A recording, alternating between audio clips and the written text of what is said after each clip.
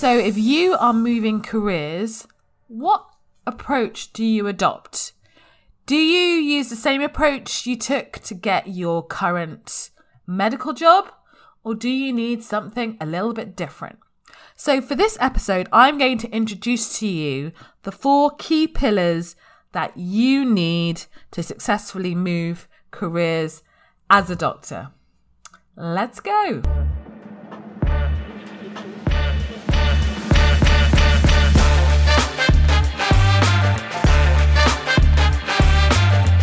Let's face it, burnout amongst doctors is sky high, and we're actively seeking other ways to make the most of our transferable skills beyond the usual career pathways. Welcome to Disrupting Doctors' Careers.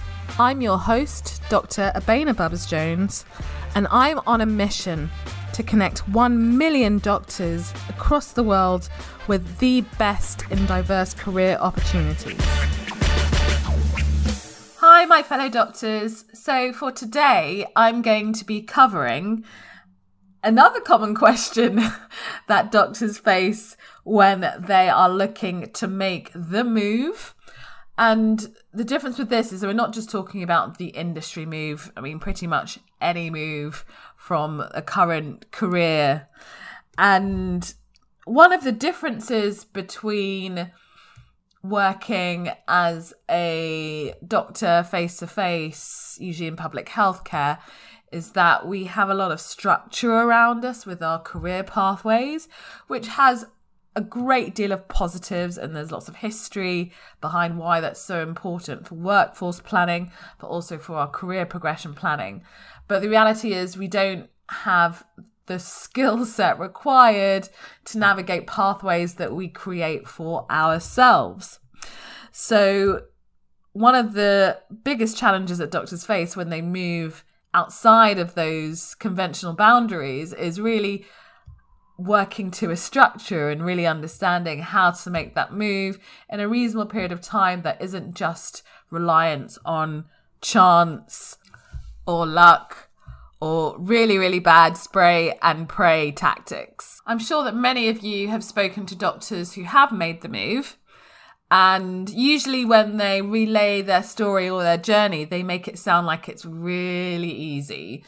For example, I know doctors that have gone into, working for, let's say, a big name corporate company, and they were like, yeah, I just got headhunted on LinkedIn, and then I was offered the job.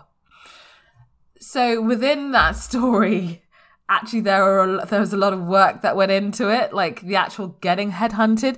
That's not an easy thing to actually achieve. And that doctor, I can tell you, did a lot of work to make sure that they actually got noticed. So this episode is really focusing on the structure that I advise my mentees, because I support a lot of doctors who are moving into industry in particular, but actually can be used for any move.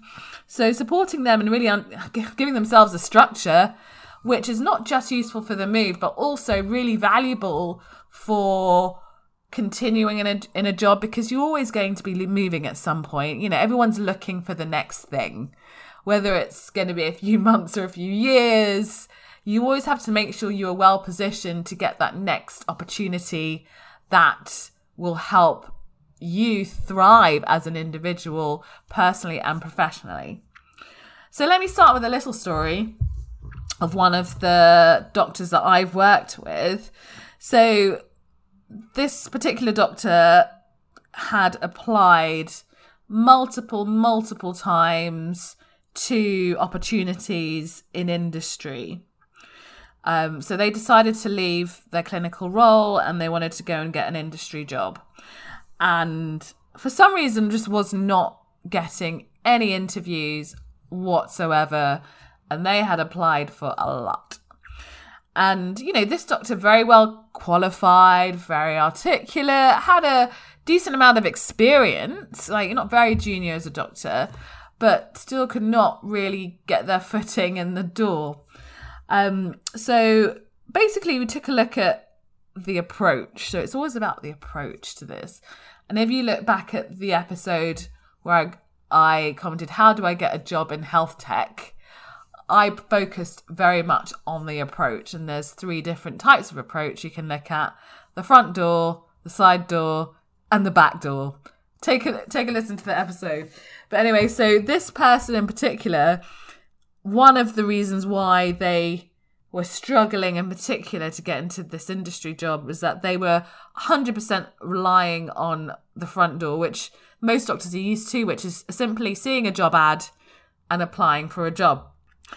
And the reality is most jobs that are advertised are, one, in the minority of opportunities that are actually out there. So the minority of jobs that you will see are actually advertised. So you're actually missing out on perhaps up to 70% of jobs that are available if you're only relying on job ads. And another point was that, like many doctors, this particular doctor just wasn't very clear on exactly what jobs they wanted to do or where their sector focus was. And because that wasn't clear to them, that wasn't clear in how they communicated it to the jobs that they were applying to. And as you know, a lot of people are busy these days, and if it's just not really obvious as to how you can provide value to a company, you will go to the bottom of the pile. Or you're just relying on luck for someone to actually read into what you're saying and say, hey, this could be interesting. So when you are applying to other opportunities outside of industry, please do not rely on luck to get your next job. Make sure you have a structure. And so note that in the mistakes that they were making, I didn't say their CV wasn't good enough. I didn't say their LinkedIn profile wasn't good enough. Those are important points, but they are not the main factors that will get you or this doctor their next job. Doctor, we made a few changes using the 4 pillars, which I'll go through: the strategy, their positioning, developing attention, and network. And boom, a few weeks later, and I mean weeks, I got a call from this doctor to say that they'd seen, one, an increase in interest, actually genuine interest in who they were and what they were doing. 2, better quality conversations. So you might be aware that, like, interviews, when you get to an interview, the ideal is that you've had several conversations before you actually have the formality of the interview. And the interview should really just be a formality, because by that time, both you and the employer have made, pretty good decisions as to whether it could work out or not. And 3, because they'd focused themselves, they were aware of more job opportunities, and many were not advertised. These are ones that either came up or were offered as a result of a discussion. And this is all without them formally having to apply. But obviously they will eventually go through a formalized process. So going back to the whole point of this episode, as doctors, we do find it really difficult to navigate this. And it is like the Wild West, to be honest. And as I said in one of my previous podcasts, and also have to reference, this is from Grease the musical, not Grease the country, because someone actually wrote to me about that. So the rules are, there ain't no rules, right? And this is why we struggle, because we're used to all these rules and structures and processes, etc., etc. And so it's really like, how can you leverage that and work to a structure that works for you? So basically having these pillars in place will enable you to decide what goes into each of your different pillars. So let me take you through this. And just before I do, it's really important that you realize, in order for this to work, you 100% need focus. You need to choose a specific area, a specific sector that you are going to focus on. I know for some of you, it's quite difficult to decide on what you want to do. And if you are that person, which we all are at times and we all have been, I strongly recommend that you invest in a career coach, just so you can get some clarity on this. And don't worry, if you decide to focus on a certain sector and it doesn't work out, at least you've done it, you've tried it, and it didn't work out. And at least what people like to say, fail fast, right? But you put your all in and it just wasn't worth it for you. And then you can move on to another area. right? So strategy, positioning, attention, network. There are lots of acronyms this could be. SPAN is what we've stuck with because it will span your lifetime and your career. It was at one point PANS and NAPS, but I'm not sure that really fitted as well. You'll remember it though, you'll remember it. So let's just start from the strategy. As I mentioned before, you need to have a clear idea of your approach. And it's okay to say, I'm going to adopt one approach or even two approaches, but as long as you're clear on what you want to focus on and what is best for your market. So every market's different. And say, for example, you're looking at health tech. Yes, jobs do get advertised in health tech, but to be honest, like jobs are created all the time. And most of those jobs you will not see. So if you're relying solely on applying for health tech jobs, when they're advertised, you are putting yourself in a really difficult position and it will take you a lot longer to get where you want to get. So again, going back to my episode about the different doors, in my opinion, if you apply for health tech roles and you want to get the best role for you, it's best to go either through the side door or the back door, not the front door, which is applying and waiting for jobs to come up, because those jobs will be in the minority. So when we look at strategy, that's what we're referring to. How are you going to approach getting these jobs? So for example, this doctor decided that they, instead of applying for jobs solely, they could still do that. They were going to use their own network, so their own friends, their own family, to get referrals into a company. And, most jobs, I'd say about 26% of hires are from referrals alone within a company. So that's what they decided to do. Number one, that's what they focused on. So instead of sorting out their CV, they focused on relationships, asking people, telling people what they were looking to do, asking for introductions, that kind of thing. The second one is positioning. So, as I said to you at the beginning of this, you need clarity, you need to focus on where you're moving to, so that people that you speak to or come across you, or even employers, understand who you are for, who you are not for, and what you can do in relation to what their mission and their values are.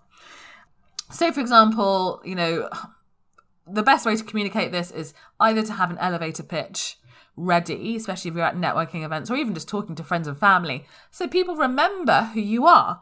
So saying something like, I am an experienced doctor with a specialist interest in product development. I mean, that's quite easy to remember, right? It's as simple as that, I promise you.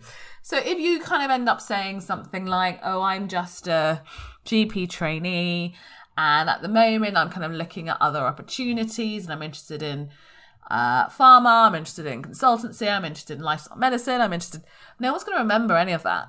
They'll just say, this person's confused. and I can't be of value to them because I wouldn't even know where to direct them. So I hope you get my point. The third one is attention. And so this is like the long game. So I mentioned to you before, like SPAN is really useful for getting a job, but also, for really building your brand, your credibility over the longer term, so that when you're ready to move, you don't have to do this work over and over again. And so again, like, how do people remember you? How are you maintaining who you are? How do you communicate that? And how will you show up every time? And the elevator pitch is part of this, but this is where maybe your CV and your LinkedIn comes in. Less so CV. So CV is also about the positioning and just clarifying and summarizing who you are. LinkedIn is a dynamic online, can be found by anyone, document, web page. And, people look at what you've done, the static information about your job history, but also about what you've engaged with, like, what groups you're part of, what do you want to be known for? And that's another way of like generating attention. And the keywords that you put in your LinkedIn profile can be found by the right kind of people. So it's really important to be aware of that. And other things you can do, there's a whole range of other things to develop attention. You may not be someone who likes to go on LinkedIn. Like, don't get me wrong, there are loads of people that don't want that. And that's fine. But there are other ways to really develop attention. For example, one of the things I did when I was in occupational medicine, for example, is I developed my own WhatsApp groups for a specific purpose, which was completing the CSER route. So that's a non-training route. So, put yourself within a community, build that community around you. And then you've got some authority, you've got some credibility, you've done something there. So that's just one example. Roundtables is another thing. Speaking is another thing. How do you want to get known? And this is something that will take more time. And the final thing is your network. So again, this is not something that we consciously are aware of as doctors, especially in conventional pathways, but it is so, so, so important to really utilize the people you know. And you don't need to know that many people. It's just about asking the right questions, asking for help, and asking for referrals. And you can start with your nearest and dearest family and friends. Us doctors, we are connected. We are highly connected professionals because we've moved around a lot so much, right? So we know loads of other doctors. So, speak to your doctor friends and say, hey, do you know anyone who's done pharma? Or, I'd love to hear more about that friend of yours that was doing, working in IT. Just have conversations and really build on that and just be really purposeful in what you're asking for. Because as you know, most people just want to help other people. So going back through the span. So those are the 4 key things that you really need to have in place to succeed in your career move consciously. So as I said, you do hear the stories of people that just fell into jobs. But the reality is most of those people are kind of brushing over or glossing over the finer points. Actually, there were a lot of challenges on that journey. Not unusual challenges, but you just don't want to leave to chance. You were very busy in what you're doing. This is the structure that I use to help and support the doctors that I mentor. So I really hope that you found that really useful. Don't forget the SPAN acronym.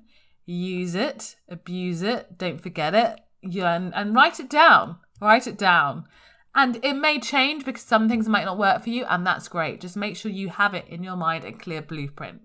So if you're someone that needs a bit more support in moving to industry or to a different career, and you have a very clear idea of where you want to go and how you want to, or what you want to achieve, simply email team@medicfootprints.org explaining who you are, what area you want to focus on, value you feel you may get from one-to-one mentoring with me. And remember, I have an extensive network. I've been doing this for some time, so I can also potentially make some introductions to the right people for you. So remember, that's team@medicfootprints.org. And for those of you that have not subscribed to us yet, what are you waiting for? Go to medicfootprints.org/join our mission. And in order to make sure that you don't miss out on any new episodes, please feel free to subscribe on the platform of your choice and leave a glowing review to make sure that we can connect 1 million doctors with the best in diverse career opportunities by the year 2030. And we can't do it without you. Simply spoken, we cannot do it without you. I really look forward to hearing from you. Make sure that you connect with me on LinkedIn as well. I would love to hear from you, and I do my best to message everyone that gets in contact with me. Until next episode.